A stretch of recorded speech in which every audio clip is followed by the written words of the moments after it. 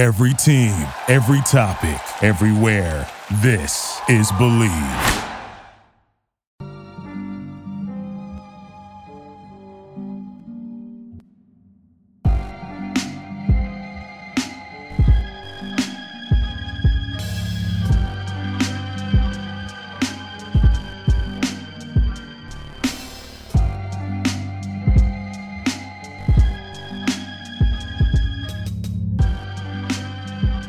So welcoming everybody to the first episode of Strickly NFL podcast. I'm Kon. I'm obviously new with the Strickland, so it's nice to meet you guys. You can find me on Twitter at _Constantine __. It's 2 underscores. And I'm here with my co-host, Geoff Rasmussen. You've seen him on the Run.Down with Sam and Tyrese. How you doing, bro? I'm doing great. Excited to talk some football. It's going to be a little bit of a transition, spending so much of the year talking basketball, but I think I'm up to the task.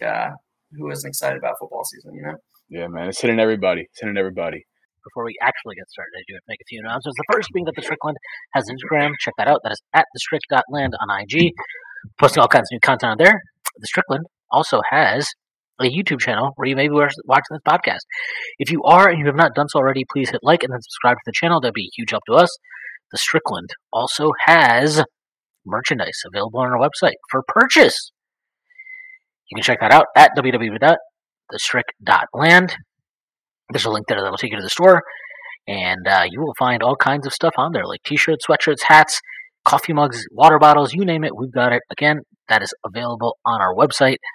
And then finally, the Strickland has a Patreon, which you can subscribe to. There are a number of different tiers. There's a $6 tier that gets you access to Pod Strickland, this podcast that I host every Friday with Prez.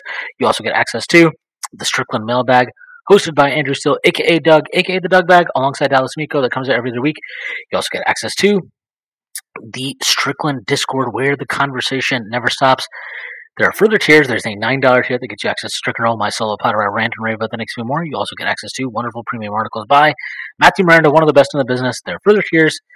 There's a $15 tier, $30 tier, $50 tier, and a $100 tier. Those come with a variety of additional benefits, like listening on pod recordings, merchandise discounts, and even potentially co-hosting a podcast alongside yours truly one day. Whether you choose to subscribe or not, none of this would be possible without you, and none of this would be possible without BetOnline. BetOnline is your number one source for all your betting needs. Get the latest odds, lines, and match reports for baseball, boxing, golf, and more. BetOnline continues to be the fastest and easiest way to place your wagers, including live betting in your favorite casino and card games available to play right from your phone. Head to the website or use your mobile device to sign up today and get in on the action. Remember to use promo code BELIEVE, BLEAV, for your 50% welcome bonus on your first deposit. BetOnline, where the game starts. It is, at the time of this recording, 7 days from the Thursday Night Football kickoff, right around this time as well. And it's exciting. It's going to be a great season, in my opinion, for a lot of teams, a lot of stuff around the league. But if you're tuning in for the New York teams. Tune in for the Jets, the Giants, a little fantasy talk, a little gambling talk. We're going to hit on all that stuff.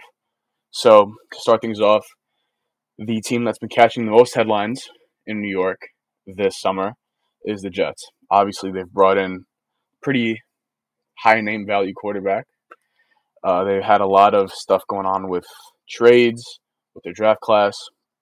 But one guy who we really wanted to touch on more than anybody, somebody who's been here for a couple of years already, that's Mekhi Becton. A lot of people say he is one of the keys for this team this year. Obviously moved over to right tackle to accommodate Dwayne Brown coming in last year. And we just wanted to start off talking about him. So, Geoff, you got any thoughts on Mekhi to kick things off? Yeah, I mean, it's obviously pretty much a make-or-break year for him. The interesting thing about his situation is, as me and you talked about before we came on here, Dwayne Brown is 37 years old, and the Jets are counting on him at left tackle. And obviously when the Jets drafted Becton a few years ago in that super loaded left tackle class, the Bucks, the Giants, they both took left tackles. The idea was that Becton was going to be their left tackle of the future. That's what they were hoping for. And it hasn't really worked out that way. Obviously, he's gotten a little bit unlucky, but he also, when he's been on the field, has been pretty inconsistent. And I'd say that this camp has probably been the most promising stretch of his young career. And the Jets really, really want him to carry that over to this season, because the idea is going forward that he's their left tackle. That's what they drafted him for. And yeah, I mean, he could make himself a lot of money this season. Yeah, absolutely. Makai's somebody who, coming out of college, I had him up there as potentially the best left tackle prospect or just tackle prospect in his draft. And it's been upsetting to see how he's had so many injuries, right? A lot of freak stuff going on. And it's hindered the Jets so much, not only because he was a bust so far, I should say, he's extremely talented. But the rest of his draft class has also been not great. And that was the very first draft class for Joe Douglas in New York. So that's kind of put them behind the eight ball. Might be a reason why this rebuild has taken longer than some people expected. But they've really started to put a lot of talent together. And the expectations are high now, obviously. The last part, or the next part, I should say, that we wanted to get into was Corey Davis and how his retirement, his whole situation, what's going on, has affected the entire receiver room and really the entire offense for the Jets. So, let me get your thoughts on that real quick. Yeah, I mean, this is a huge deal because, I mean, first of all, the Jets had a ton of options this offseason that they could have added depth to the wide receiver room. DeAndre Hopkins goes to Tennessee. You got to imagine a team like New York considers Hopkins if they know Corey Davis is retiring. Or what about Elijah Moore? They trade Elijah Moore. I know he's been disappointing, to say the least, or he was disappointing in New York, but he showed flashes, especially in his rookie season. And I'd imagine a huge reason they were willing to trade him for, a kind of underwhelming return is Elijah Moore saw bigger things for him. So it was kind of a mutually beneficial trade, But if they know Corey Davis is retiring, all of a sudden you get Elijah Moore in his third year, pairing him with Aaron Rodgers. You could just turn around and justify that pick immediately and then some, that's a perfect fit. But then all of a sudden Corey Davis you think you have Corey Davis, and okay, it's easier to trade Elijah Moore when Corey Davis isn't there.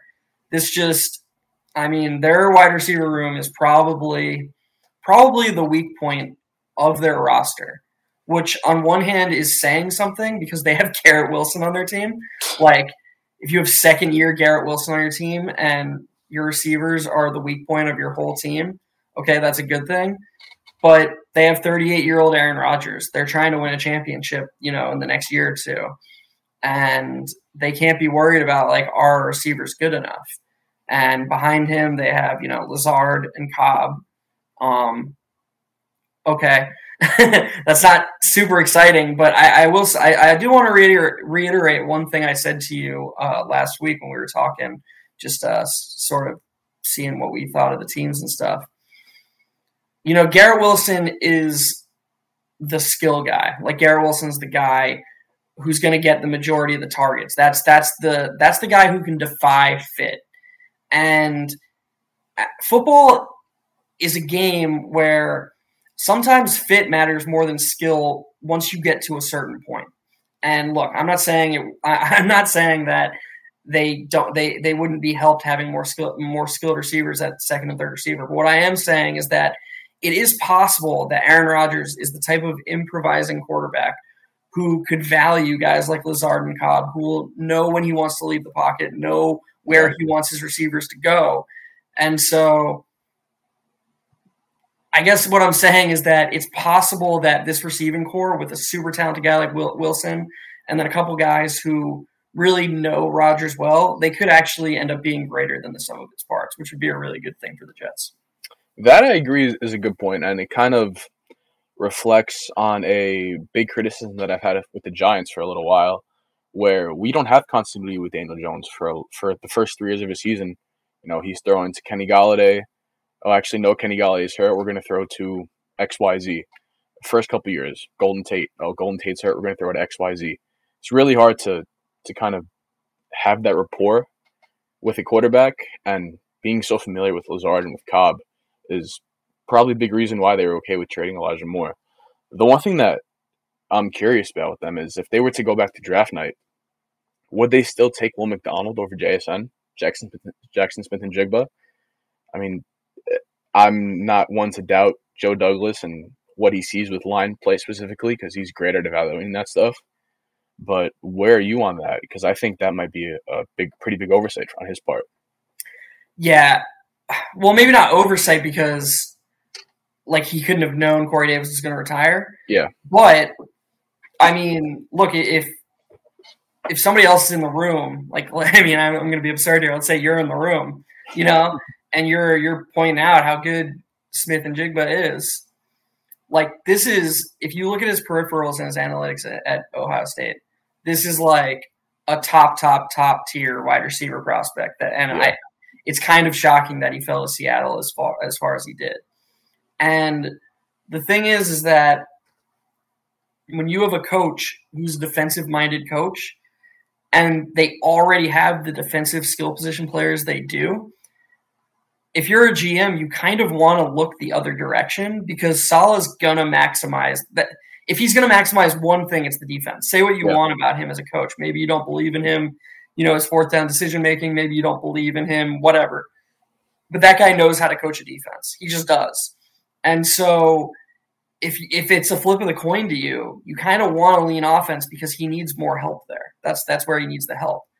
And combine that with if they had found out about Corey Davis a few months earlier, there's not a doubt in my mind that they would take Smith and Jigba. Yeah. Like, I think that's an easy pick there if they could do it again. I think a big part of things also is, as you talked about before, with how fit matters a lot more than talent sometimes.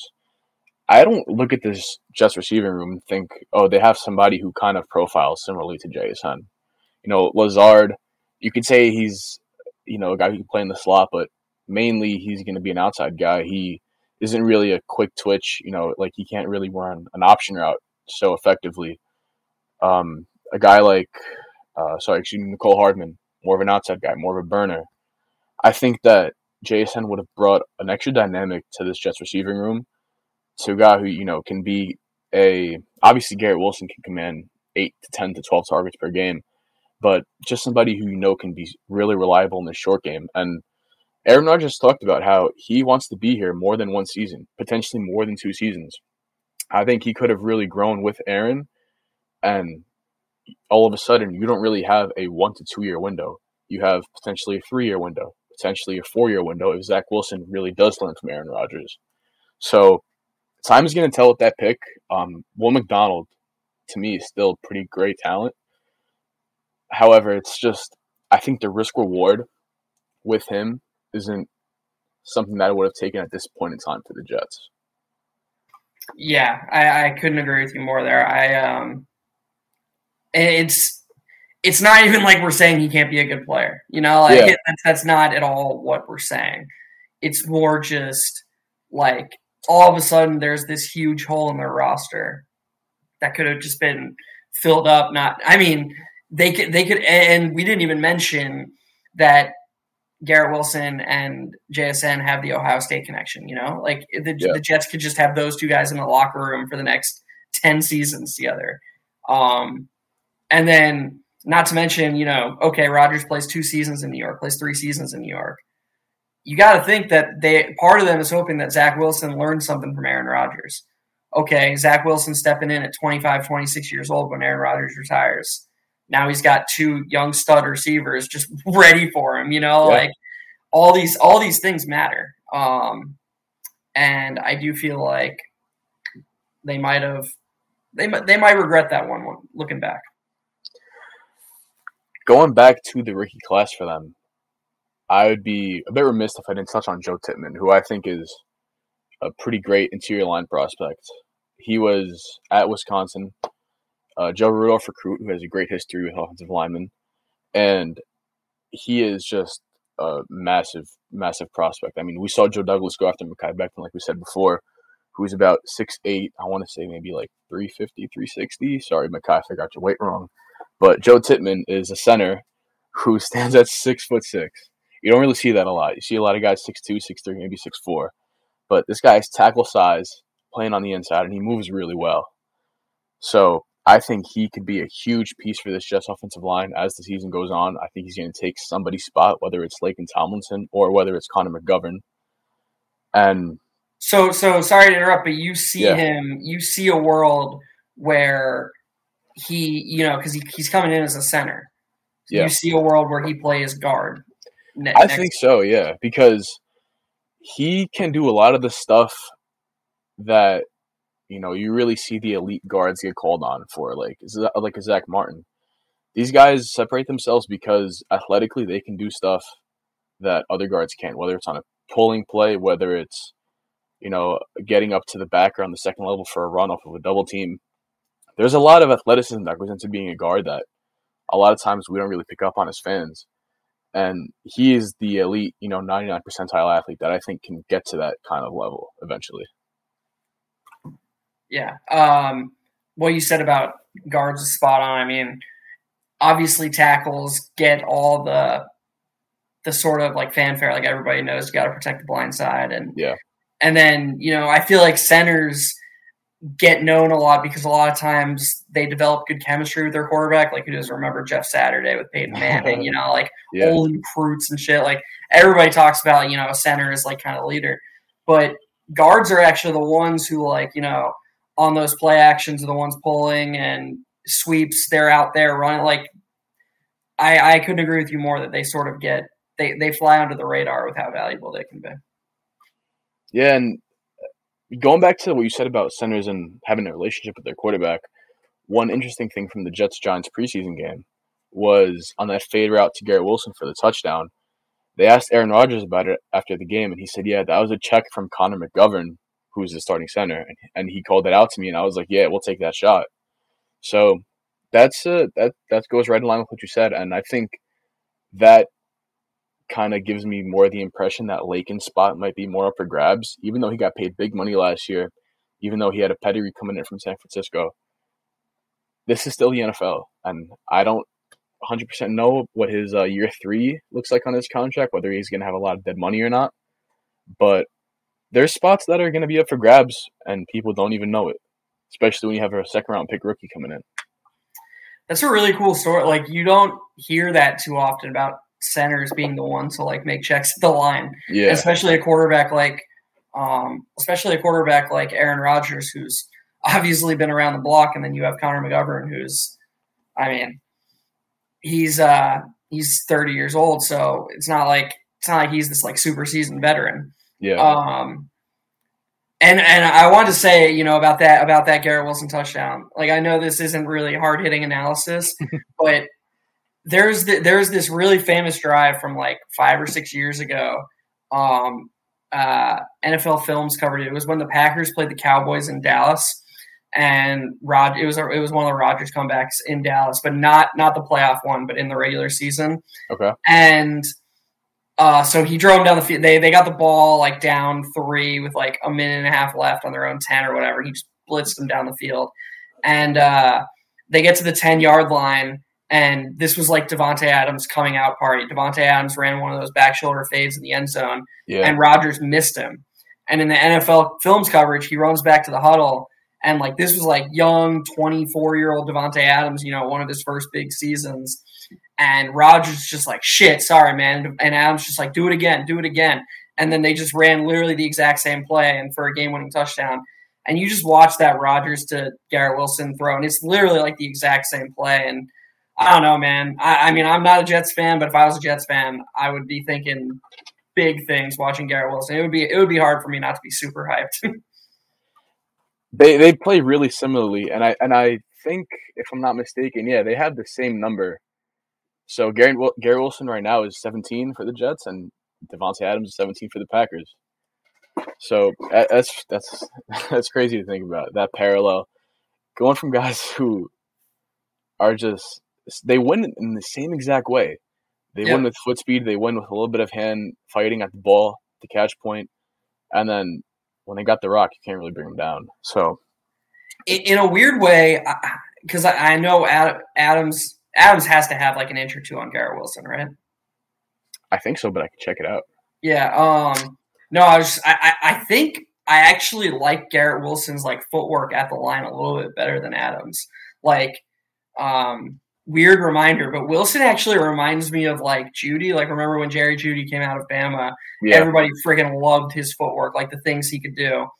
Garrett Wilson has that, but he's a much more reliable pass catcher. He has like I don't know. It's like you mix Judy's super footwork with, I don't know, Devontae Adams' like hands and the way he wins like against quarterbacks is crazy. He's legitimately one of the most talented receivers I've seen.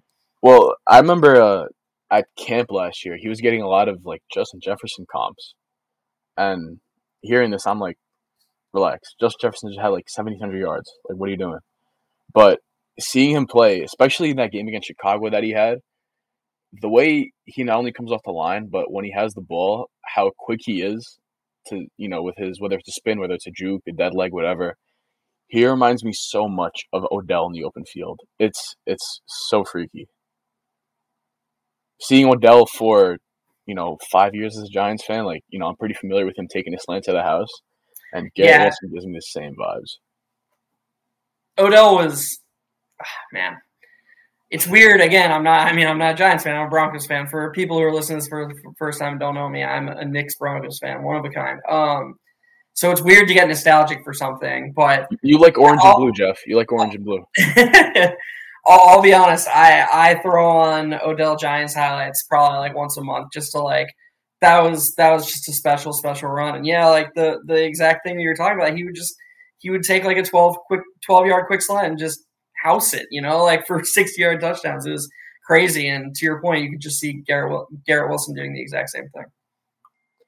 So with all the great Jets talk that we're having, singing their praises, Bet Online has them at a 9.5 over/under this season at -140. And just a quick reminder that Bet Online is your number one source for all your sports betting needs. You can get the latest odds, lines, and matchup reports for baseball, boxing, golf, and many more. BetOnline continues to be the fastest and easiest way to place your wagers, including live betting and your favorite casino and card games available right from your phone. So you can head to their website or use your mobile device to sign up today and get in on the action. Remember to use the promo code BELIEVE, which is BLEAV, for 50% off on your welcome bonus for the first deposit. So now that we got the over-under line out there, 9.5, where do you see the Jets falling with that? I just think you have to take the over. I don't know. I mean, they are the Jets. More hard-hitting analysis like that. That's such a lame thing to say. But, man, it's just – so the thing about betting is, like, a lot of people – a lot of people like to think betting is sort of, like, linear, so they'll take, like, oh, the Jets won X games last season, and then now they added Aaron Rodgers. So surely it's just X plus how many games you think Rodgers is going to add. Yeah. But it doesn't always work like that. The example I told you last week was the 2009 Bears. They won 8 games in 2008, or they won 7 or 8 games in 2008, and then they went from Kyle Orton to Jay Cutler. And, like, people, meme Jay Cutler all they want, but in 2009, he was a 25-year-old quarterback coming off of, like, one of the best offensive seasons in the league. The Broncos were the best offense in football. He was really, really good. And so, like, I just remember back then being like, okay, and now the Bears over under is 7.5. What the fuck is happening here? But what I didn't understand back then, the young pup, 19-year-old Jeff Rest didn't understand, is that the Bears the previous season won 8 games with like a crazy turnover differential. Their Pythag wins was actually like 6.5 or something. And so it wasn't even really regression for the Bears to only win 7 or 8 or whatever they won the next season. It was reasonable for Vegas to expect that. And so a lot of people are going to see what the Jets win total was last season and then look at this over under and be kind of surprised, like, how could it be this? But I just, I feel obligated to remind people that these Vegas books know what they're doing. This line is probably going to be pretty close. But the reason I would take the over is I just think that a healthy Aaron Rodgers provides a pretty high floor. And I'll hand it over to you. I think the floor is there, and so I think they'll be able to get there. Yeah, and just to reference what you said real quick, a lot of people might not know what Pythag Sorry, what did you say again? I forgot the term. Oh, I said Pythag win-loss. Sorry. Yeah. No, I've known what it is, and I've looked at it before, but can you tell the people kind of like what goes into it? Yeah, sure. So it's just basically what your projected win-loss would be based on advanced, some advanced analytics. Like a lot of it is like point differential, so it can be kind of skewed. Like if you have like a single blowout win or a single blowout loss, it can be a little skewed. But it basically factors in a lot of other elements because there's honestly a lot of luck in winning and losing games each season, especially like who performs the best in single score games. That is extremely fluky from season to season. Read a Bill Barnwell projection article, and he'll talk about the flukiness of, the Giants went 7-1. I'm making this up. I don't know if the Giants actually did, but the Giants went 7-1 in one score games last season, so that'll probably regress. And so Pythag kind of accounts for that. If you're, what's the example? The Vikings last season, perfect example. The Vikings were, I don't even know if they were on a neutral field, home field, if they were betting favorites against the Giants in the playoffs last season. I think it closed at like -1 or -2. I could be wrong, but I think they were -1. Yeah, and so the books actually liked the Giants more, and the Vikings had a really good record, but they just absolutely God-moded in close games. Yeah. So if you look at their Pythag record versus their actual record, Pythag probably wouldn't like them as much as actual record does. Mm-hmm. And so, it's just sort of I guess, I don't want to say better, but a different way to look at how a team performed than just pure win-loss. Yeah. And if I remember correctly, I think the Vikings were 9-0 or 10-0 in one-possession games. So that was a crazy outlier season.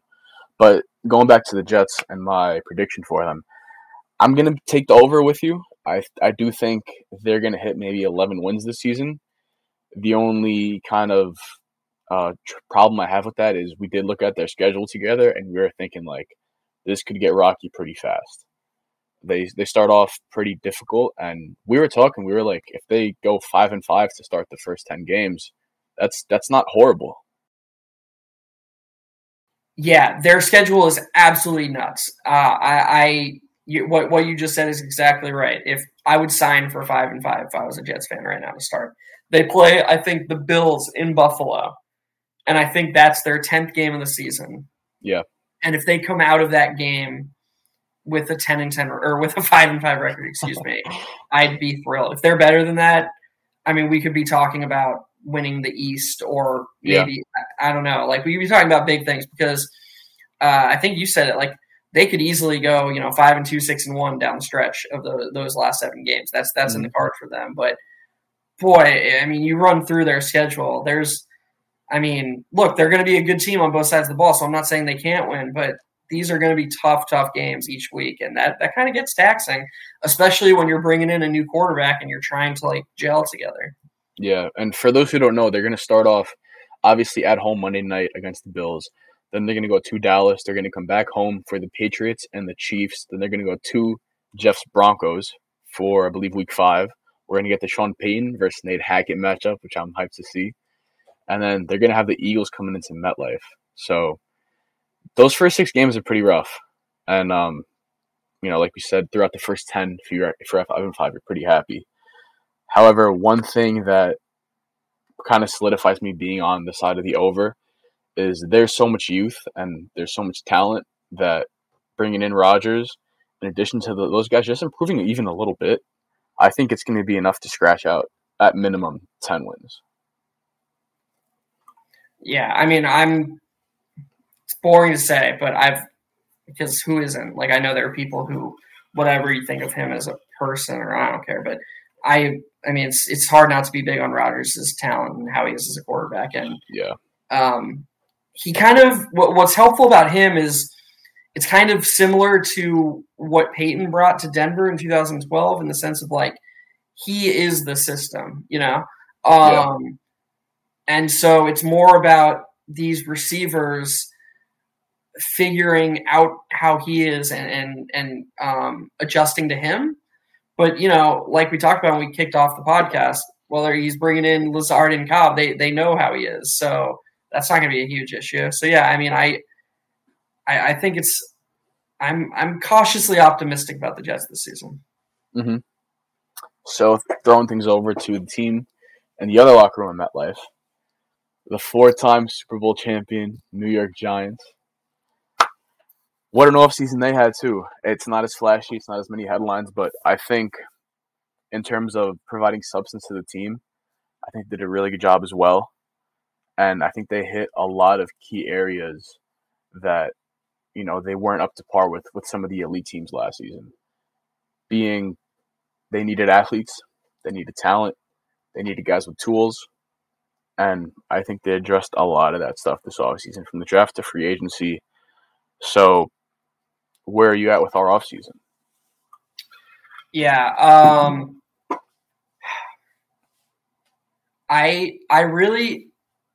would say I was a little less high on it than you were until they made the trade for Isaiah Simmons. I think I'm closer to you are after the Simmons trade. I don't really understand what the Cardinals were doing there. But one thing my older brother often said about football trades in particular is, like, the team that's trading the player away, if these trades seem lopsided, a lot of times you have to ask yourself why they're trading them away, because they have the most information, So I'm not saying that I'm wrong and that, like, Isaiah Simmons, is definitely going to be a bust or anything. But what I will say is that there's got to be a reason the Cardinals were willing to trade him away.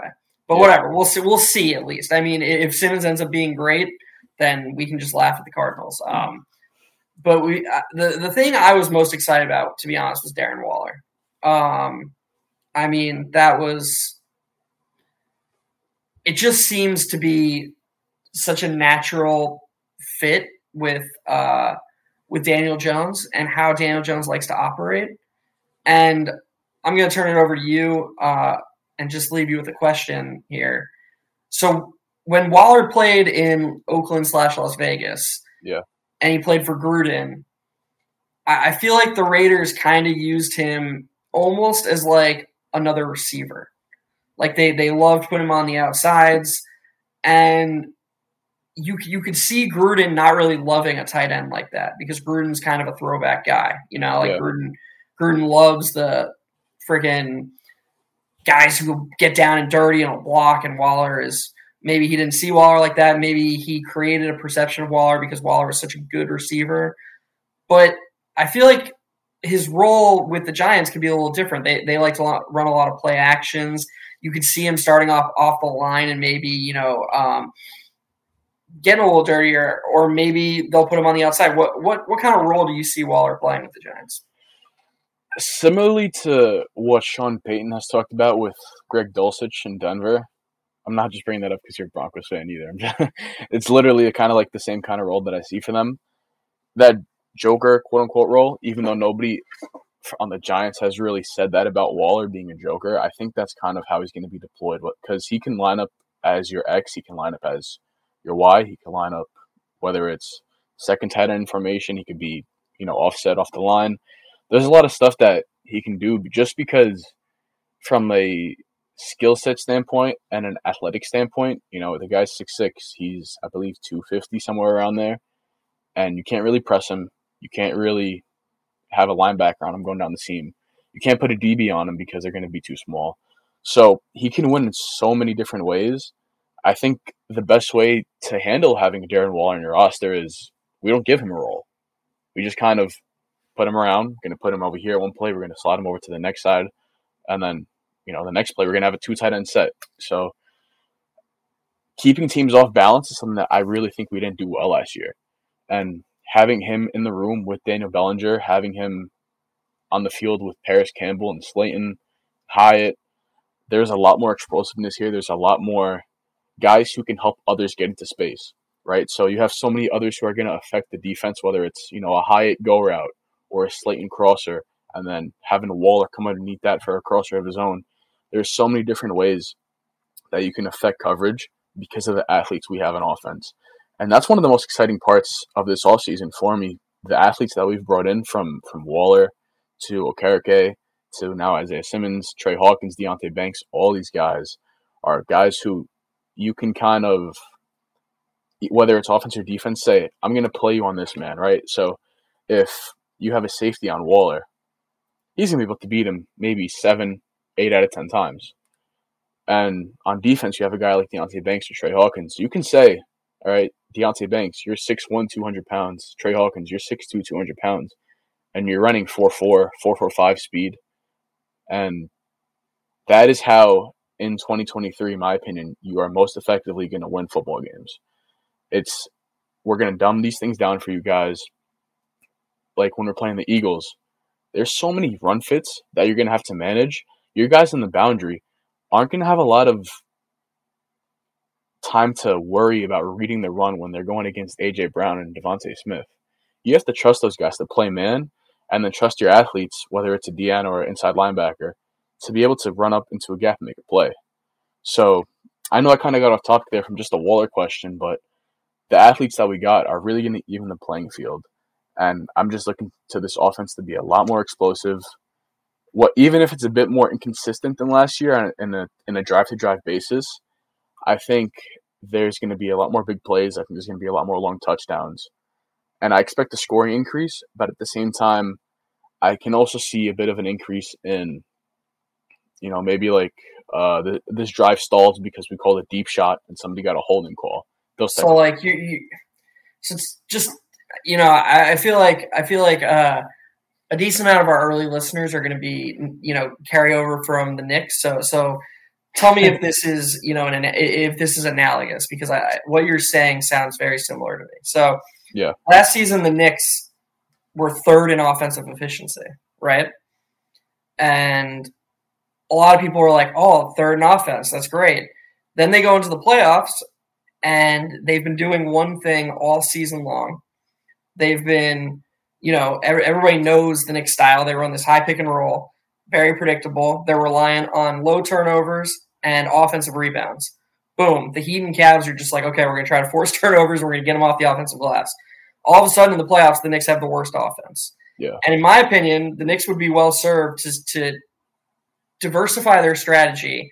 And if that moves them back to 6th or 7th in offense, but makes them tougher to predict in the playoffs, in my opinion, that would actually be a net positive for the offense overall. They'd be a little bit less predictable. The volatility might increase, but in the long term, I think it would actually help them. Does that sound similar to like what you're saying about the Giants in the sense of that they might not, their overall efficiency might not be better, but their actual offense is going to be better? Yeah, that's a great analogy. Thank you for simplifying what I was trying to say.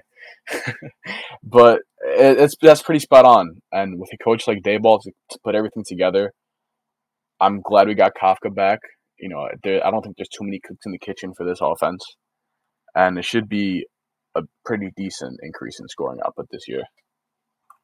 Yeah, and what you're saying seems so spot on too, because just if you picture the Giants' offense last season, anybody who watched a lot of the Giants, even when their offense was rolling, like that Vikings game, it wasn't, this huge play offense. It was Jones was like 80% completion percentage, average throw of 8 to 11 yards. Like they were, I'm not going to call them a dink and dunk offense. It wasn't, Tom Brady throwing a bunch of 6-yard outs, but it was a lot of intermediate routes, and it was a lot of high floor, low ceiling plays. Yeah. That then they try to carry it over into Philadelphia the next week.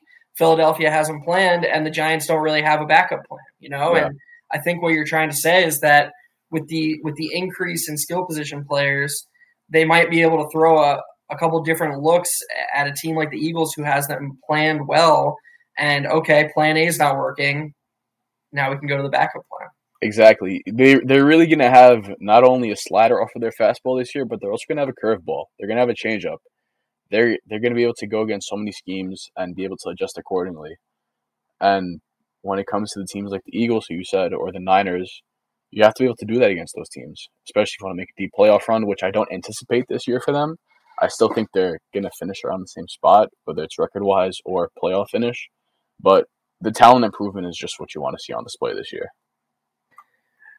So I feel like, you look across the Giants depth chart, and there are, to me, two areas, not of weakness, but I'm curious to hear your thoughts on. Mm-hmm. And that's, I feel like I could have called the linebackers a weakness before they traded for Isaiah Simmons, but Definitely. Maybe we can rank them a little bit higher. But I'm curious what you think about the offensive line as a whole, specifically Evan Neal, and then the linebacking core now that they have Isaiah Simmons.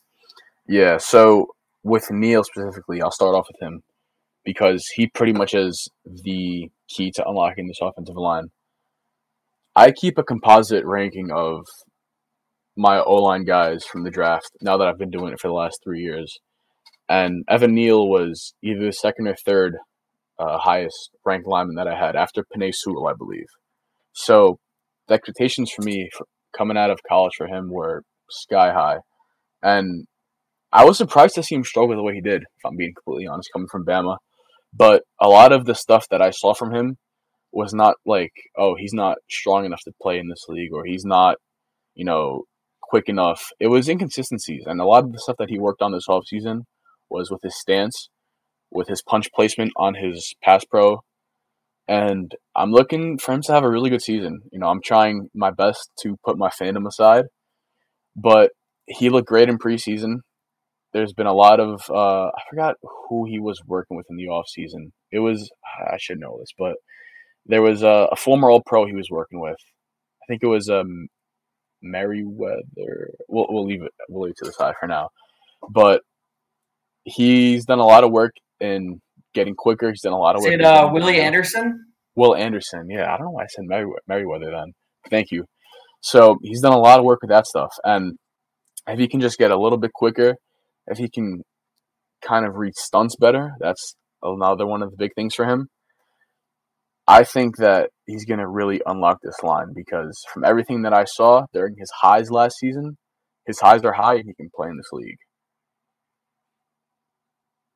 Yeah, I'm always a little weary of almost any prospect coming out of Bama, just because it's like, I don't know, like if you and clone you went and played 2-on-2 versus like some middle schoolers, I don't know. It's like what can we learn from that? Like it seems tough to gauge much from it, but yeah, I mean, I agree with you completely that he is kind of the. You don't want to say like the line will go as he goes, but I mean they did sort of draft him to be. They want him and Andrew Thomas to sort of anchor the line from opposite sides of the line, and Andrew Thomas is doing his job. Like Andrew Thomas, more than he. I mean, it's funny because again, to bring it back to that draft, Andrew Thomas was the first left tackle taken. I think he was, yeah, and the early returns, if people remember, were actually that Thomas was going to be the worst. Yeah. That Becton looked amazing in camp, and God, what's the Bucs left tackle name again? It's, Tristan Wirfs. There it is. Yeah, he's obviously ended up being good, and Thomas kind of got off to a slow start, but now you could make the argument that he's the best, he's the most valuable, and he's earning every dollar he's making and going to make. Yeah. And you want Evan Neal to match him because, as much as we were talking about guards and centers earlier, if you can kind of just pin down the outsides, it's much easier to put together an interior line when you've got those two guys who can work on an island on the outsides. And so, just like we were talking about for Becton, huge year for Evan Neal and for the Giants for him. Yeah. And just to hit on the interior O-line real quick, because, they don't always get the most love. But if the Giants are starting 5 linemen, obviously they will, on opening day, and one of them is not Ben Bredesen, which I don't think this will happen, but if it does, I'll be pissed. Because his performance, not only from last season, into the preseason, into camp, he has been by far and away, in my opinion, our best lineman. From going down to seeing him at training camp when it was open to fans, from seeing him in his reps in the preseason, he deserves to be awarded a starting spot. And I believe it's going to come at right guard. And I believe Izudu is going to be at left guard with JMS in at center. But if it's not, then he'll be at left guard with Glowinski at right guard. And I think that's a big mistake simply because Glowinski and Evan Neal are really, really bad together when it comes to recognizing stunts or any type of, blitz that's going to take them out of their gap scheme. So I really want him to be on the right side next to Evan Neal just to kind of give him a little bit more of a base, a little bit more of a stable player next to him than Glowinski. Yeah, that's super interesting, and I wish I could match, your analysis there, but that's just awesome stuff and something, I hope a lot of people look out for if they do go with Neal. And I'm sorry, who was the right guard you said was going to join him? I want Bredesen there. I don't want Glowinski there. Okay, sure. Because the depth chart actually has Glowinski as the right guard right now. So yeah. If that comes to fruition, that's definitely something for Giants fans to watch. Is like, oh shit, they're getting burned on stunts like often. People can be like, oh shit, Kon told us that was going to happen before the season started. So well, I hope I'm not gonna say, oh, fire Brian Daboll if it happens week 1 and Glowinski's out there right guard. Brian Daboll's my guy. He's a fantastic coach, but I do want to see some urgency, right? Because even though they paid Glowinski last offseason, it's not like you don't have an investment in Azudu. It's not like you don't have a decision to make on Bredesen this offseason. There's a very clear there's a very clear kind of break between the guys who Joe Schoen has inherited and the guys who he has not inherited or brought in himself. And so far on the interior offensive line, all these guys are ones that he's brought in, from Bredesen to Azudu to John Michael Schmitz and Glowinski. Glowinski is the only one that he paid. So I want to see him, or I shouldn't really be challenging Joe Schoen, but I want to see how they handle it if Glowinski is underperforming still, because he's going to have pretty much no dead cap money after this season. I believe it's about $1 million. And they should be acting, obviously, as all teams should be, in the best interest of their team. Just, if this guy's not performing, you can take a seat on the bench. So this is less of a specific question about the Giants, although you can use the Giants as a reference point here. But one of the things I often struggle with, whether it's literally any position, but especially the offensive line, is football is so intersected in the sense of you have 11 guys on the field and things don't occur in a vacuum. It's not baseball, it's not a ground ball 10 feet to your left. Francisco Lindor would make that play. Derek Jeter wouldn't make that play. We can objectively judge that, Yeah. Sorry, Yankee fans. I am one, but Derek Jeter was not a very good fielding shortstop. But there aren't really a ton of external factors. I'm not saying it's perfectly apples to apples in baseball, but it's as close as it's going to get. Football doesn't really occur in an isolated vacuum. A right tackle might make a play because a right guard screws up or something. It's almost like a huge domino effect behind every play. So how do you, when you're watching something like this right tackle, right guard setup that you're discussing, how do you isolate it so that you when you're trying to judge his individual performance? Well, it's a help that Andrew Thomas is on my team, because when I watch the games, I really don't watch the left side. So I can kind of always just be isolating the entire right side, and then I'll be able to watch a game, throughout the time that it's on TV broadcast, and just think to myself oh, third quarter, something happened here, and I want to go watch that in 3 days when they put it on the NFL.com tape for all of us to see as fans. So I'll keep that stuff in mind, and then I'll go back and just keep a timestamp of the game and then watch it out after. And all it is really when you're looking for that kind of stuff is how is the defense starting when they're lining up, and then where are they kind of immediately going to after, right? So if you have a DN and a D tackle and they flip gaps, that's just a twist. Or if you have a DN and a D tackle and they both stand inside, and you have an inside linebacker come down to where the defensive end would be, now they're stunting. So it's less about like recognition in the moment for me when I'm watching, but I'll just like keep a note and be like, oh damn, something fucked up over here, and then look back at it later. And honestly, more than not, it's like Evan Neal is pass proing into his gap as he should be. And then instead of Glowinski picking up next to him and then having a running back fill in the gap, Glowinski's just like kind of doing his own thing. So I don't want to put too much hate on Mark because Mark was fantastic with the Colts and maybe he just hasn't hit his stride with us yet.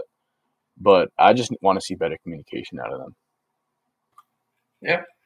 I mean, I think you could argue that, like, you know, we haven't even said his name yet, but they've got Saquon back. Yeah. And we haven't said Jalen Hyatt yet. I'm huge on Hyatt. I know Giants fans are, you know, Giants fans were like moderately excited about him. And then he switches to number 13, and now all of a sudden it's like, oh shit, he's here, he's arrived, you know. But like, dude, that guy's super talented. But it's all going to start up front with them, especially with Daboll, you know, and the stuff he likes to run. Like, they're not.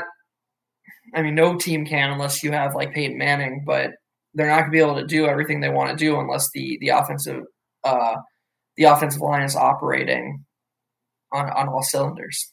The reactions I saw to Hyatt taking 13 were so insane. Like from either end of the spectrum, either people were like, "How could the Giants do this?" or people were like, "Yeah, who cares? We don't really like Odell anyway." And I'm like, "You're gonna lie to yourself right now because Gettleman traded him? Like, are you serious?" Right. Yeah, but just both ends, it's just insane. Like, I don't know. You know who Odell kind of reminds me of in a weird way? He kind of reminds me of Melo. Just like what he inspires from his fan base. Like Carmelo Anthony. Like, super good player, obviously.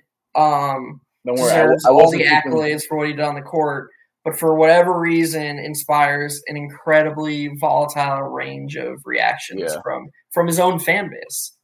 I wasn't thinking about LaMelo, by the way, when you said Melo. Oh, yeah, no, I know. Not a part of that generation.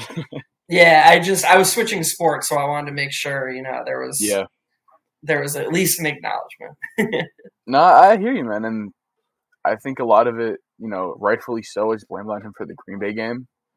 But when it comes down to it, you know, it's not like he wasn't our best player for like 5 years in a row. So neither here nor there. I'll always be in Odell's corner, but some Giants fans won't be.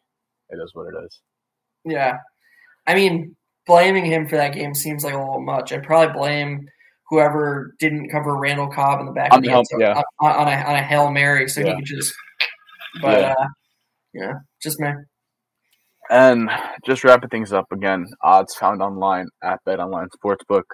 The Giants over-under is set at 7.5, so you can take the over 7.5 for an even payout.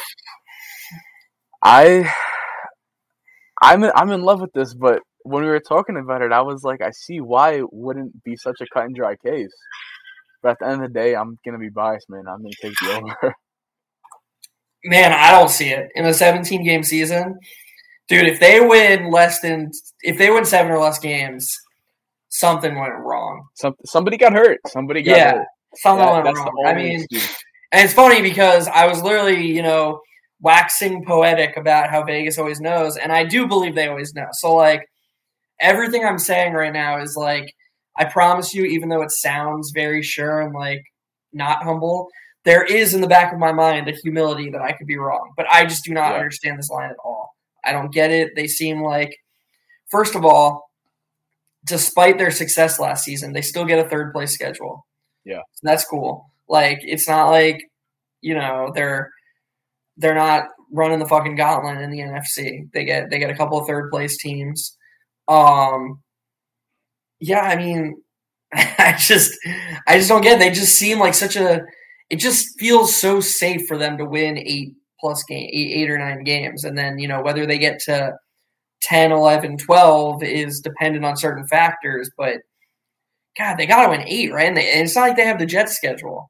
Like, no, we were talking first of all, they win that opening week against the Cowboys at home, and I know like all the Cowboys fans like to talk about like, oh, we're 6-0 in our last 6 games against y'all, but like winning that Cowboys game is very feasible, and then all of a sudden they play the worst team in the league on the road, and they could just easily be 2-0 with a road game under their belt. Like, I don't know.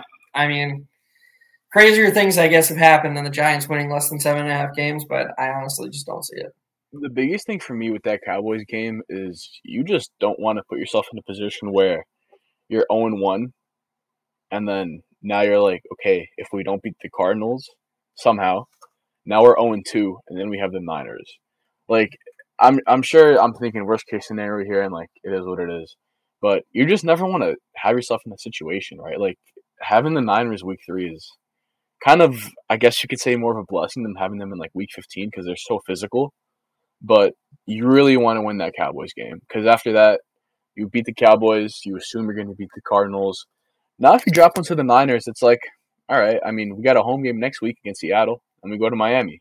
So it's just the Cowboys game is, even though it's week 1, I feel like it's going to be a microcosm of our season.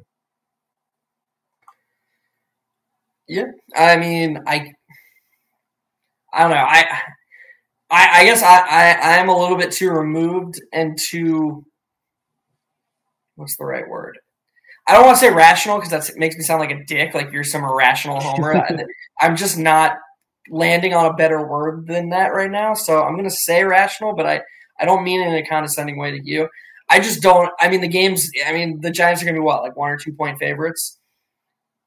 Oh, I could check the line right now, actually, but I thought it would maybe be like an even, or maybe we're like a half-point favorite. I don't know. Right, yeah. So my point is that I just feel like laying it all – yeah, oh, my God, the Cowboys are 3.5-point favorites. Jesus Christ. What? In New York, wow. So there you go. I mean, the bookmakers are just not high on the Giants because that's them right there saying that – that's them saying that the Cowboys – they think the Cowboys are 6 to 7 points better. For those who don't know, in betting, home field is typically worth 3 to 3.5 points. Yeah. So if the Cowboys are 3.5-point favorites in New York, then you add 3 to 4 points. And so, I mean, the bookmakers right there are saying that they think that the Giants are 7 to 8 points worse than the Cowboys on a neutral field, which is, I don't know. What's even crazier to me, sorry to cut you off, but the Cowboys opened as only a 2.5-point favorite, and they got bet up to 3.5. Yeah, I mean, the Cowboys are pretty popular, so okay, that's fair. But the Giants are too. So I mean, I don't know. I guess my point though is that like even this. So I mean, if you convert this to money line, I guess this is them saying that the Giants are like 40% to win the game. I personally wouldn't put their full season on a game that they're 40% to win, especially week 1, because it's a long season, and I don't know. I wouldn't want Giants fans listening to be like, oh, well, Geoff and Kon said this is the season on the line in week 1 and they get blitzed, it's like, fuck, season's over, that sucks.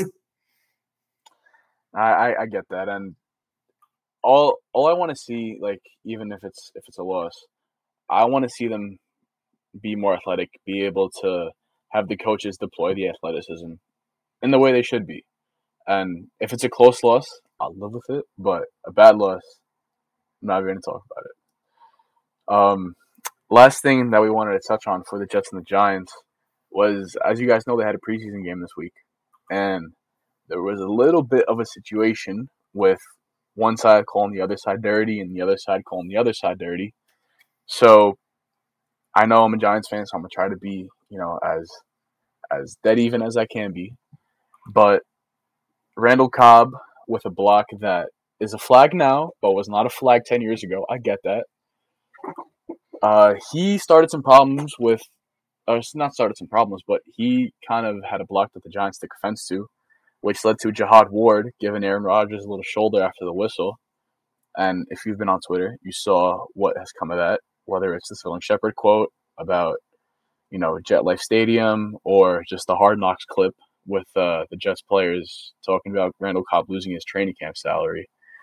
A little bit of of a stir up, I guess you could say, or them just kind of raising tempers. So a little bit of fuel to the fire for Giants and Jets fans when they played later this season. Yeah, for sure. I don't know. I was saying it earlier. Like, I think you disagree. And so after I get done, I'd love to hear what you have to say from just like more of a inside the locker room football player perspective. But I kind of just felt like both were wrong. Like, I thought Rodgers being like, I don't know who you are. I don't know. That's kind of lame to me. Like, Yeah. I'm not a huge fan of that kind of shit talk. Dude's working his ass off trying to make a football team or, whatever, trying to make his place on a football team.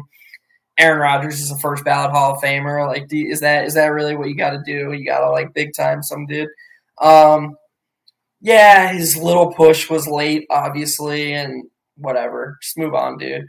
But then, to me, after the game, the guy, like, doubled down. Ward doubled down and was like, yeah, I pushed him because, like, I'm not going to let our guys get cheap shotted like that. And it's like, one, Aaron Rodgers had nothing to do with the cheap shot, so I don't know what you were proving there. Yeah. And two, like, I don't know. I only saw, one or two angles of it, but it didn't look that bad. So, like, I'd love to hear from you why I'm wrong and why Ward had the right to be offended by that hit. Because Cobb's hit didn't look that crazy to me. So it's not as much as the hit itself being something that makes you go like, oh my God, what did he just do? It's more just like Randall Cobb has been in the league, for a long time. He's been around probably a lot of stories with teammates. I mean, we had the whole CTE thing with Antonio Brown and how many people suspect that he has CTE from dirty hits. And not to say that Cobb's hit was dirty, but we know at this point, receivers, when you're checking back, coming to the ball from downfield, you can't put a helmet or a shoulder to somebody. They want them coming into block, hands up, and just getting in the way of the defender. So, again, if it's 5-10 years ago, it's not a flag. And do I think it should be a flag? Borderline, I would probably say no. But that's how the rule's written. And, if it's a game, that's still coming back. So, I think Cobb, he's not wrong, but he just fucked up, and it's okay. Jihad Ward just handled it really incorrectly, in my opinion, because you're going to see them again. You know who's on your schedule. So you kind of should just put it in the back of your head, tuck it in your pocket, keep it with you for week 8, I believe it is, when they play the Giants. Yeah. I guess what you were saying there at the end, that's kind of what I'm driving with. Like, yeah.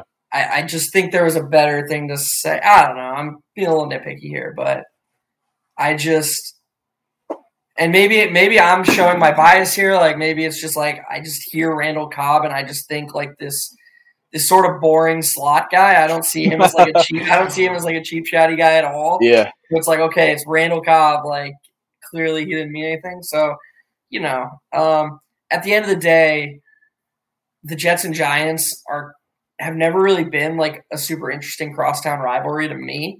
Yeah. In fact, I know a lot of Jets and Giants fans, including my family, who both are just like, oh yeah, kind of root for both. Like, I root for my team, but like, and I'm sure there are some who won't take it that far, but anything to, make that game when they play in October even the slightest mean something. Yeah. Yeah, I'm there for it. Yeah, the one thing that I would say is, to your point with Rodgers saying what he said to Jihad Ward also said the same thing back to him. That was pretty dumb, and he was like, "Yeah, I don't know who you are either." And I'm like, "Bro, you know who Aaron Rodgers is?" Like, yeah, that's kind of ridiculous. And then from when Rodgers said it, he also lost to Jihad Ward in the London game last year when he was with the Packers and Jihad was with us. So you guys both know who each other are, man. It's okay. Like, stop the cap. Yeah. Yeah. I mean, at the end of the day, I just think it's kind of a nothing burger, and I think they'll move on from it pretty quickly. Yeah.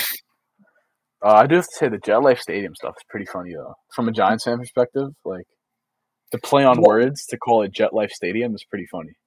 Yeah, I saw somebody saying on Twitter, why did that get reignited? What was the quote? I forgot what beat reporter it was, but somebody asked Sterling Shepard, "Did you see that Aaron Rodgers called MetLife Stadium Jet Life Stadium?" And he was like, "Yeah, is that what he called it? It's not what I call it." And I was like, "Bro, you guys a Jet, bro."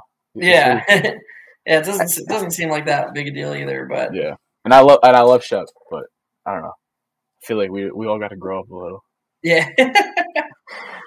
So, promised you guys some fantasy talk as well. So we have some breakouts and some value players who we both like equally. And I'll kick it off to Geoff to just kind of put us down this path.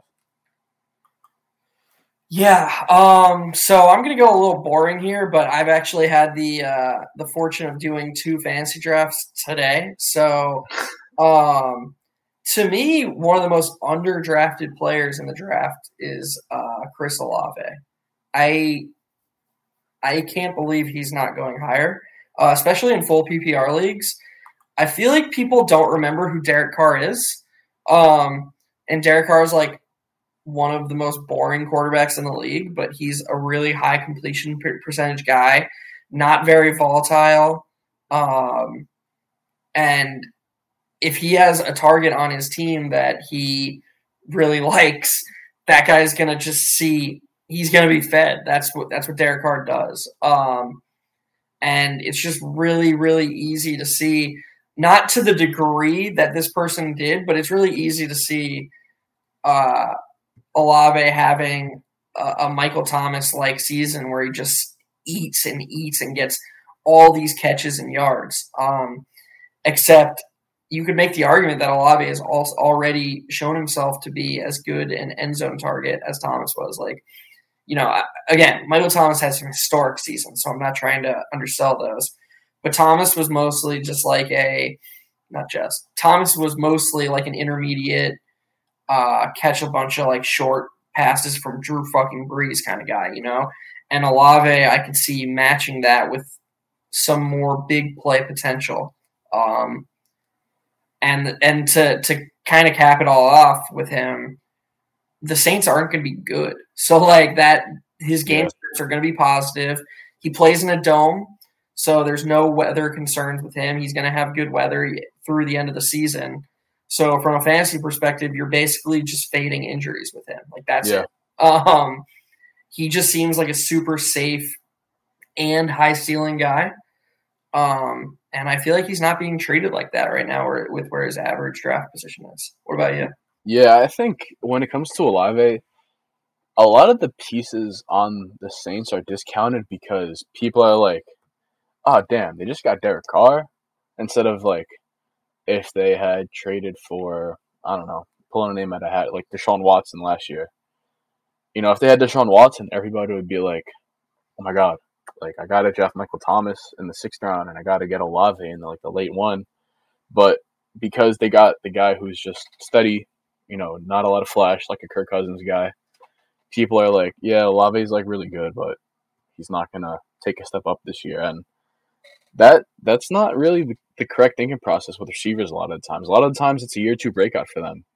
And with somebody who is as diverse in how they can win as Olave, whether it's a deep route, short route, intermediate route, he could very easily see maybe 140, 150, 160 targets. Right. That's exactly what I'm thinking. Like I just, again, every single thing I said, like about you just basically, yeah, I mean, he could just see so many targets. And I feel like, I don't know, again, this could just be a bias from remembering the old Saints offense, but it just feels like his production is so safe and high floor, which is kind of rare for a young receiver who is viewed as like a volatile target. Yeah, and are the Saints like people kind of poo-poo them for whatever reason? It's like, do you think they don't have talent? Because they have Kamara, they have Kendre Miller, they have Jamal Williams. They still have a solid line. They got Derek Carr. They got Michael Thomas. They got a UDFA and Rashid Shaheed, who I loved last season. He showed a lot on tape. They've got And Juwan Johnson. Juwan Johnson. They got Foster Moreau from, I believe it was the Raiders. And, there's pieces here. There's pieces here to move the ball. There's pieces here for touchdown upside. And for all of the doubts that I had about Olave as a prospect, he put them all to bed last year. I mean, the guy was pacing in 15 games last season. He had 120 targets. So, assuming a little bump just because he's probably better this year and 2 more games on top of that, I think it's really easy to project him for 150. Yep. I obviously agree. Who's who's yours? My guy is it's funny, I didn't even really think about Olave, but once you said it, I looked at the stats and I was like, that's a pretty good shout. But my guy is tight end for everybody who misses out on Travis Kelce, everybody who misses out on Mark Andrews.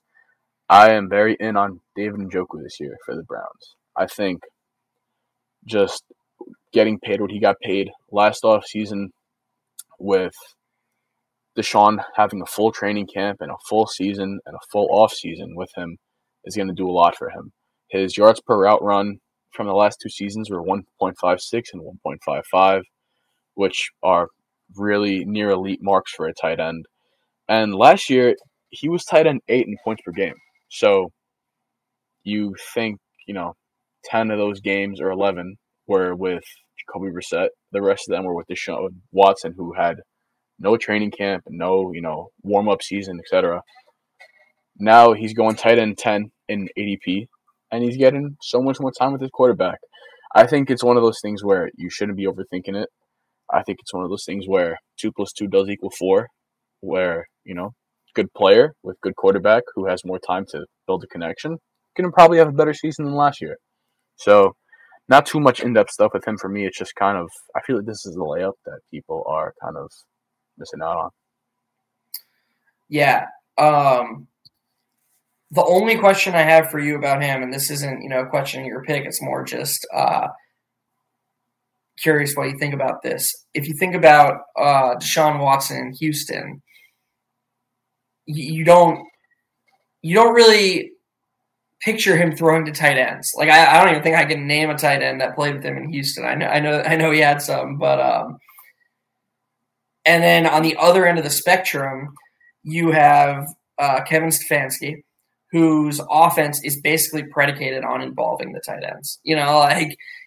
Austin Hooper caught a bunch of touchdowns with the Browns. Back in Minnesota, Irv Smith Jr. Stefanski loves building around the run. Not really like in a Mike Shanahan move the pocket way, but he loves building around play action and getting the tight ends involved. Loves running that the 2 tight end sets.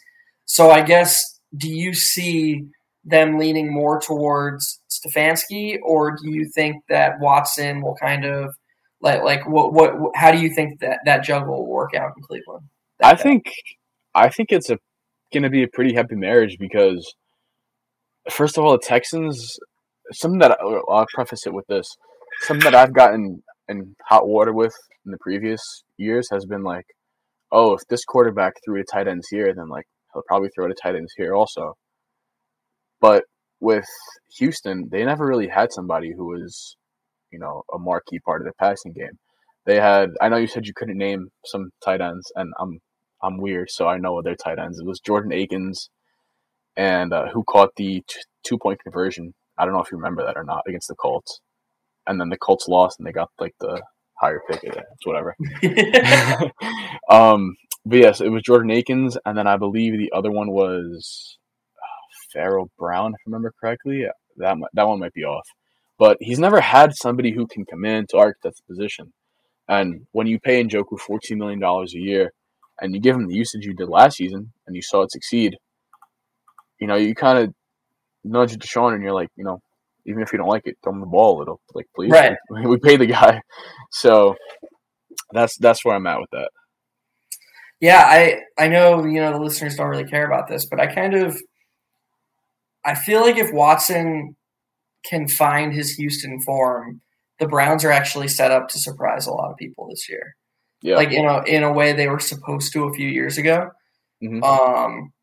I think they've kind of settled their defense down, and I mean they should have all the pieces. I know the receiving core. I mean, people are excited about Elijah Moore getting a second chance in Cleveland, Amari Cooper.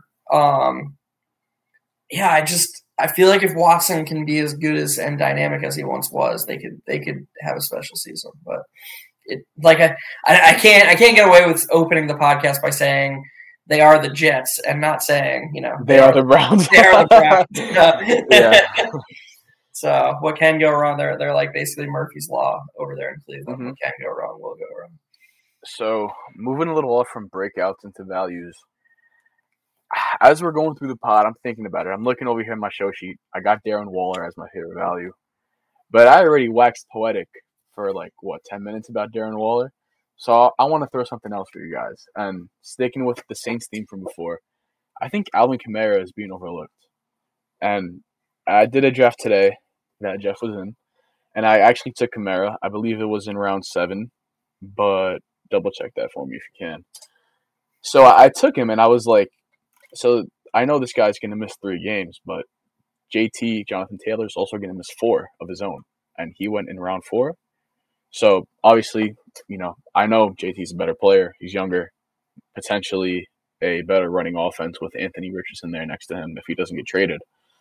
But when I watched Alvin Kamara, I didn't see somebody who was washed. When I watched him, I didn't see the same kind of fall off in lateral agility that I saw with Dalvin Cook.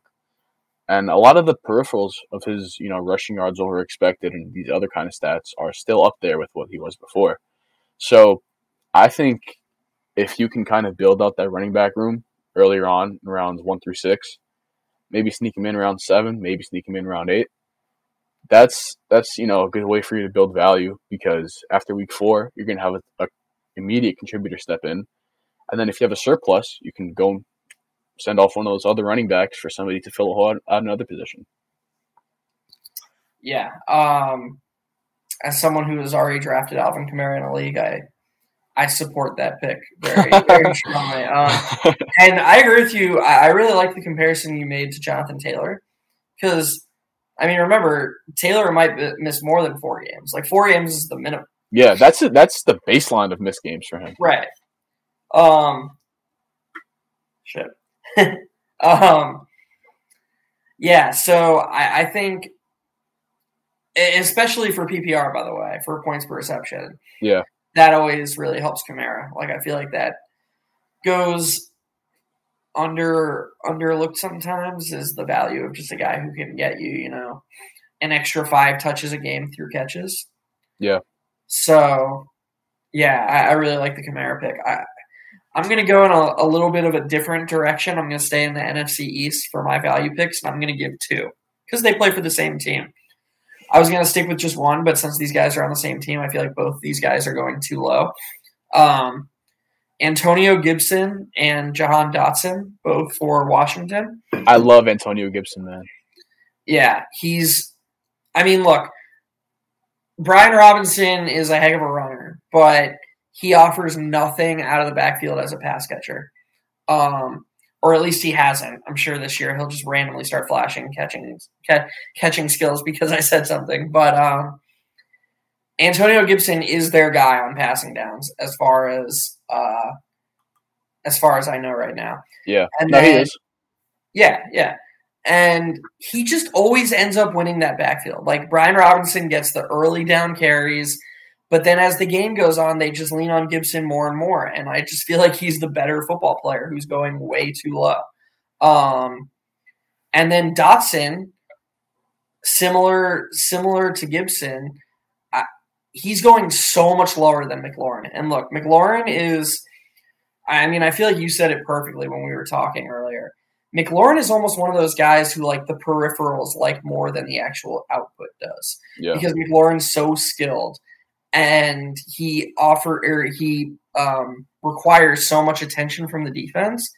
But then you look up and it's he's not having the types of seasons that the names he's put into conversations with, like they're almost not justified, and that's not McLaurin hate. I agree he's really good, and he's played on teams with really bad quarterbacks, and everyone knows the defenses of McLaurin. This is not McLaurin erasure or hate or whatever.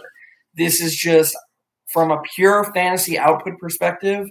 I don't think the gap between Dotson and McLaurin is as wide as their average draft position is. Yeah. And then for both Gibson and Dotson, I mean, Washington's the worst team in the NFC East. They're going to be losing a lot. And Sam Howell is probably going to be the best quarterback either one of them have ever played with. Yeah.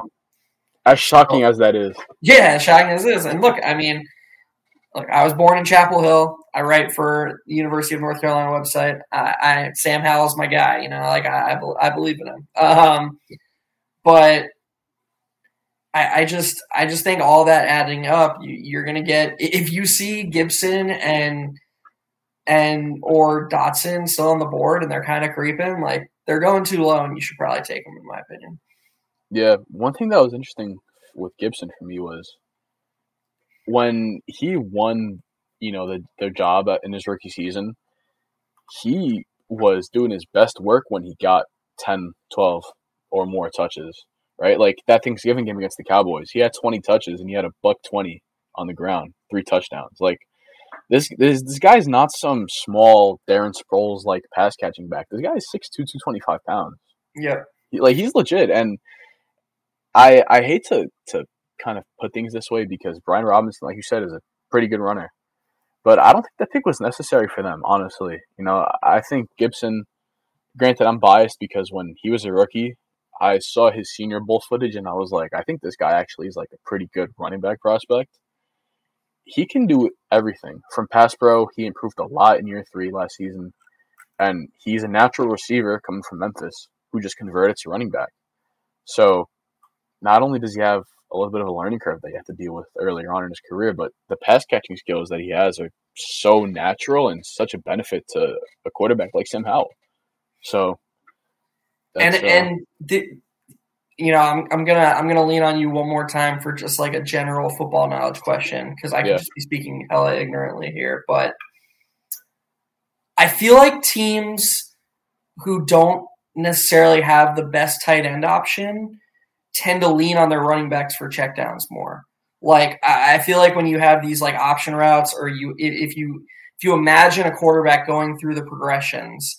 You have the tight ends who are like way up here, like the Kelsey or the Mark Andrews, and they're running like legit routes. Like they're like first, second options. Yeah. But then in the middle, you have guys who are like, option 2, option 3 in a lot of these routes, and they're running a much higher percentage of intermediate routes, and they're more of like the safety valves for the quarterbacks as they're going through their progressions. Pat Freiermuth comes to mind. Like you can just close your eyes and picture Freiermuth sitting over the middle 10 yards away from the quarterback and fucking Roethlisberger looking off one receiver, looking off another receiver, and finding Freiermuth over the middle. Yeah. The Washington team doesn't even have that. And I feel like if you look at the teams whose tight ends fall in that bottom tier, there's a really strong correlation between those teams and having running backs who see an increase in targets. Do you think that's wrong, or do you think that's accurate? Well, I don't think it's wrong. I would say, like, there probably is some correlation because those are your 2 main checkdown positions, right? Like, the tight end or the running back. But what I would say is Logan Thomas is a tight end who I believe is good enough to still be a factor in the defensive scheme. And when you are able to put linebackers in conflict like that with a decent enough tight end and a running back who's really good catching the ball, that is usually what helps elevate efficiency for your catches out of the backfield. So if we think back, like the biggest example that comes to mind for me is Darren Waller and Josh Jacobs in Las Vegas. That year where Darren Waller was kind of really cementing himself, I believe that was Jacobs' second year, and people had to pick and choose really, like, are we going to come down hard on Josh Jacobs, or are we going to, sit back and keep reading our keys and stick with Waller? So I do think what you said has some merit, and it's probably better to have a Logan Thomas type of guy for Antonio Gibson than it is to have like a true X, or I should say a true alpha in Darren Waller that that can play that role in the offense, because you're not really taking your eyes off of Darren Waller. But when it comes to Logan Thomas, like, you're going to take a look, and then you're going to be like, all right, they got him. Dumping it off to Gibby. Cool. Yeah, I mean, definitely like tons of reasons to be excited about being on this pod with you, but I feel like at bare minimum, I'm just learning something each time I talk to you. So pretty sweet. No, come on. I appreciate it, but I'm being serious. I'm not bullshitting you. Nah, thank you. It means a lot. However, with that, I believe that is our last segment, and I just wanted to thank everybody for tuning in today. Jeff and I both wanted to do that, and I also wanted to give you guys a reminder that this is the first episode of Strickly NFL. However, going forward, we are going to be behind the $9 paywall for the Strickland. So, if you guys like what you listen to today, if you liked, if you learned something, or if you just want to keep up with us, we can be found over there behind the paywall. So thank you guys for listening. Jeff, I'm going to hand it off to you if you want to say anything to close it out. Yeah. I don't have anything to,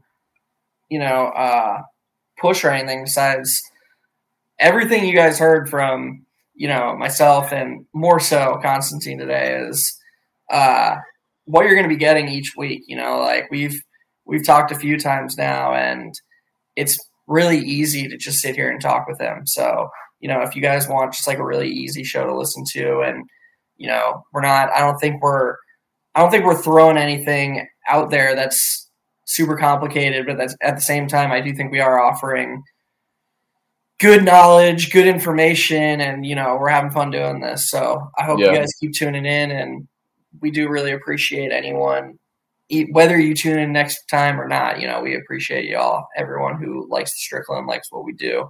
Yeah. And, we'll see you next week, hopefully. And one thing just to add before we sign off is just so that you guys know, like, where my background is and all that. I played in high school. I was a center. I was a left tackle my junior year, but I was backup that year. So I was a center my senior year when I started. I won All-City. I went to coaching for my high school after that when I graduated for about 2 years. And then after that, things got busy with school, so I've just been following, different content creators on YouTube, trying to keep growing my knowledge of the game. So by no means am I somebody who's, some, like, future coach in the NFL or something. Like, no. Like, I know Jeff praised me, and I appreciate it so much, but, it's very humbling to hear that stuff. And so I just hope that you guys, through hearing me speak about this stuff, that you learn. And, that's it. I got a passion for it. So that's all. Yeah, I mean, my background is I won my fantasy football league last year. And I am a future coach in the league. So, I'm not going to keep myself down. Fucking idiot.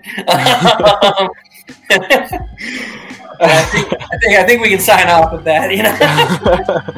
All right, guys. Thank you so much for tuning in with us, and we'll see you in the next one.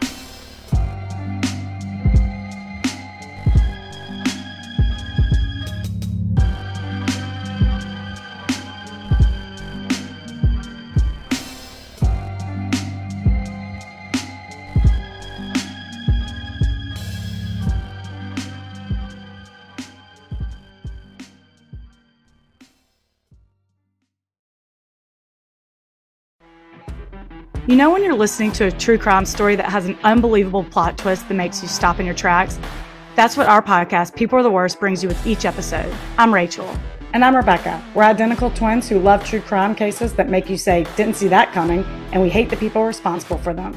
Listen to People Are the Worst now on Apple, Spotify, or wherever you get your podcasts.